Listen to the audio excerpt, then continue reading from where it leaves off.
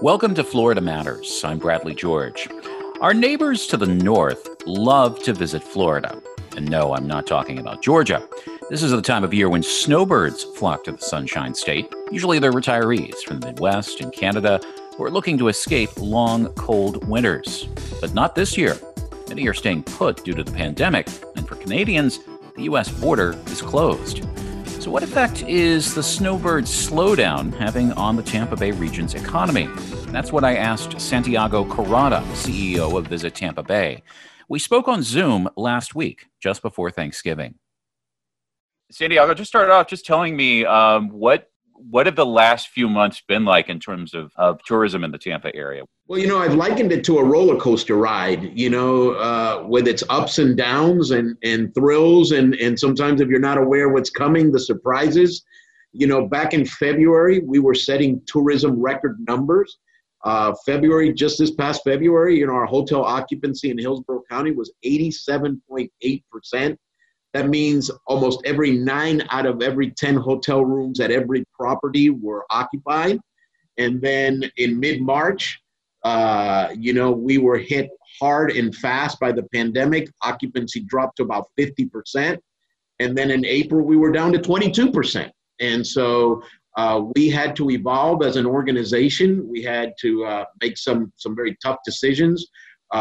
We turned into, instead of a selling and marketing organization, really a management organization, letting the industry know what was happening. We were seeing so many mandates from the state level, from the local level. We wanted to make sure our industry was knowledgeable of these changes that were being put into place. And then we were preparing to market in a responsible way when it was safe to travel and when all of our stakeholders here had taken those necessary safety precautions. So, information provider, a resource, putting together webinars with the industry, with the medical community to make sure that when we were reopening, we were doing it in a safe fashion. We don't want to be a cause of a surge in the virus. We want to make sure that our visitors feel that they're safe and that our people here feel that they're safe welcoming visitors. So, a lot of preparation had to take place. We started marketing in June when things started to slow down. And then we had a spike in July. So again, we had to turn things off and wait. And now we're back out there marketing in a very safe and responsible way, making sure that those individuals that already travel, those families, will come and feel that they're doing it in a safe and responsible way. But it's a very personal decision, right, to travel. You have to make that decision on what you think is best for yourself. And so I can tell you that, as a tourism travel professional, I walk the talk and I travel and I do it in a safe and responsible way. And I've been doing it all throughout the pandemic, but I wear a mask and I wash up and I keep my distance. And I carry my sanitation bottle with me and I'm constantly cleaning my hands. And I have never felt any ill effects. But again, you have to do it in a very responsible way. So again, making sure that we're out there marketing and bringing visitors here that want to do it in the right way. So what is that marketing message and who are you aiming it at? Well, we have some very brilliant minds that we work with as far as our marketing partners, Expedia, Travelocity, Dara, our agency, FKQ. Those images are, obviously that we have wide open spaces here in Tampa, Hillsborough County, that we have a beautiful river walk that you can socially distance on, that our attractions have taken the necessary precautions to keep you safe. Busch Gardens, Zoo Tampa, the Florida Aquarium, our Museum of Art. So really highlighting those very safe activities that you can have and really doing it in a not a in-your-face kind of way, right? There's nothing sexy about somebody, scrubbing a floor. But if you show pristine locations and you show that, masks are required, things of that nature, I think that boosts consumer confidence. And you get someone who will say, that's not a bad idea to go there and enjoy some time away from home and some of the things that are going on at home. And in some cases, pretty soon now, you're going to have some parts of the country that are going to be experiencing adverse climate conditions. When you start having snow and you have temperature starting to dip in the teens and in the 20s, there may be some individuals around the country that are willing to travel and to do it safely. So this is usually the start of the peak time of year for snowbirds, mostly from the Midwest and from Canada. The Midwest is a COVID hotspot right now. The Canadian border continues to be closed. What kind of impact are we seeing from the loss of snowbird visitors to our area? Well, I can tell you, our snowbirds normally don't stay in hotels, right? They have some places available to them for longer stays, but then they impact our economy in different ways. They get out there and they shop, and they get out there and eat. So we're obviously seeing that piece of the puzzle missing. I often liken our tourism picture to a picture that has many pieces to it. And right now we are missing international travel. We've seen the effects of that. We know that international travelers stay longer and spend more than domestic travelers. Obviously, if you're coming from a long distance away, you're going to stay a longer time to enjoy, the fruits of that travel. And then, of course, we're missing, those states where there are some serious quarantine regulations. If you're going to travel here, there are no quarantine restrictions. But if you're going back home, then you have to quarantine for 14 days if that exists in your state where you're coming from. So obviously, we're missing that. And I want to say right now, normally, our hotel occupancy is in the 70s, and we're hovering right around 50. So I would say we're missing about 20% to 25% of our business. And that's because we're missing those pieces to the puzzle. I know Visit Florida, you mentioned international visitors. I know Visit Florida has been trying to target visitors, especially in the UK and in Canada, not for immediate travel, but once the pandemic recedes and it's safe again. Are you looking at any kind of strategies like that to attract international visitors back to this region? No, absolutely. We're part of that Visit Florida strategy. We've been a strong Visit Florida partner and member for many, many years. So obviously the images that they will be projecting are our images, and we will be working with them. And obviously, we have representation in the UK and in Germany and in Brazil that are on standby when, the green light is there to travel internationally. And I can tell you that we know that a lot of our airlines are waiting for some of those restrictions to fall away to resume service to our great international airport. So I think we're going to have to be patient as, this pandemic continues to do its thing. And maybe there are vaccines and treatments in place that, again, boost that consumer confidence in travel. But again, like I said, this thing changes by the moment. I couldn't tell you today what next month might look like because we saw a very drastic change between February and March, which were just 1 month apart. And so we're just going to have to be very, very patient, cautious, and optimistic that things will get better. And quite honestly, hovering around 50% occupancy is not bad compared to other destinations that we're watching that are still in the 20% and 30% occupancy range, but normally we're in the mid 70s. So we know that there's about 25%, 20 to 30% part of business that's missing. The Super Bowl is coming up in a couple of months, and that was going to be a big draw for visitors to the region. It still could be, maybe perhaps not the numbers that we were expecting. What's your projection? What are your thoughts for what the Super Bowl is going to look like in terms of the number of visitors that we see in the Tampa area? Well, I describe the Super Bowl as, a fantastic game, but with a week of buildup to it, and then sometimes even some days after it, right?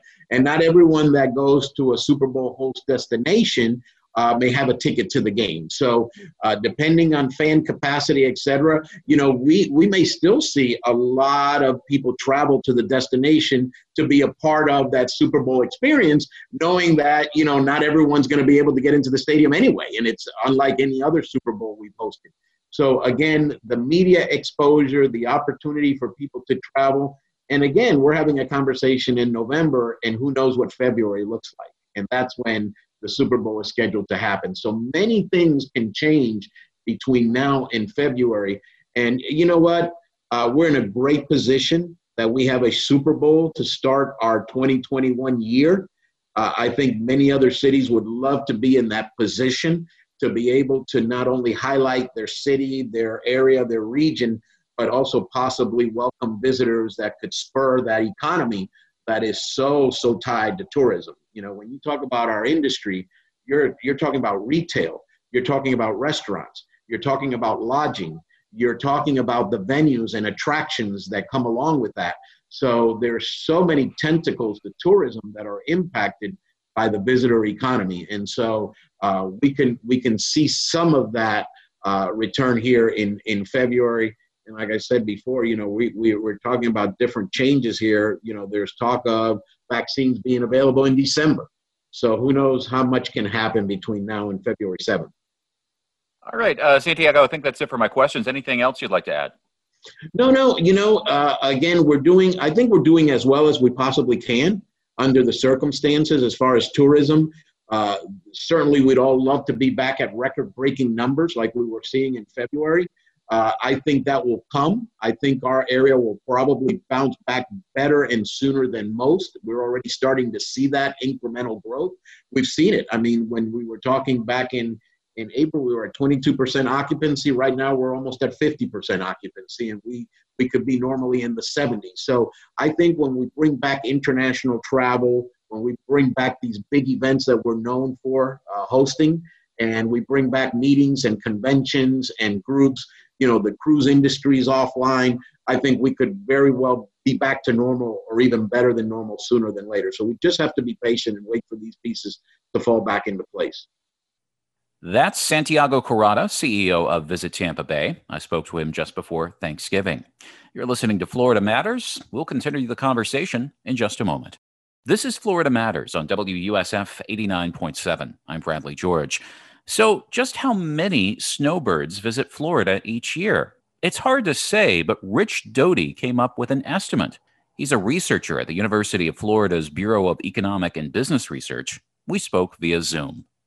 So, Rich, starting off, what does your research show, or more importantly, what does it not show about snowbirds in Florida this year during the pandemic, whether or not they're traveling to the state as maybe they have in years past? Right. We produce the official population estimates and projections for the state of Florida that they are of permanent residents only per our contract with the Florida legislature. And there really just isn't very good, a lot of good data on seasonal population. Now, we do produce estimates of snowbirds for the 16 counties that are part of the Southwest Florida Water Management District. We do it under a separate contract for them. It would include, you know, Tampa, St. Petersburg, Sarasota, you know, places that have a lot of snowbird population. The methodology we have a little bit less confidence in than the methodology that we use to develop estimates of permanent population, but we think it's reasonable. And so we do have 2020 estimates as of April 1st of snowbird population for those 16 counties. So, you know, for some of those counties, it's a significant percentage of the population. But this is all pre-pandemic, and we don't know exactly what's happened, what the effect of the pandemic is on snowbirds. We've heard a lot of anecdotal information about snowbirds not heading north for the winter. And given the fact that the growth in electrical customer data, which we use to develop estimates of population, has been much more robust than we would have anticipated during the pandemic, we're wondering if that growth may be artificially inflated by snowbirds that have decided to stay put and stay in Florida. So that's a possibility. Obviously, there's been, I think, a migration from a lot of metropolitan areas to Florida during the pandemic, people realizing they can work remotely. And so if they can work remotely, they'd rather be in warmer temperatures. And so we've heard a lot of anecdotal reports, particularly from South Florida, about that.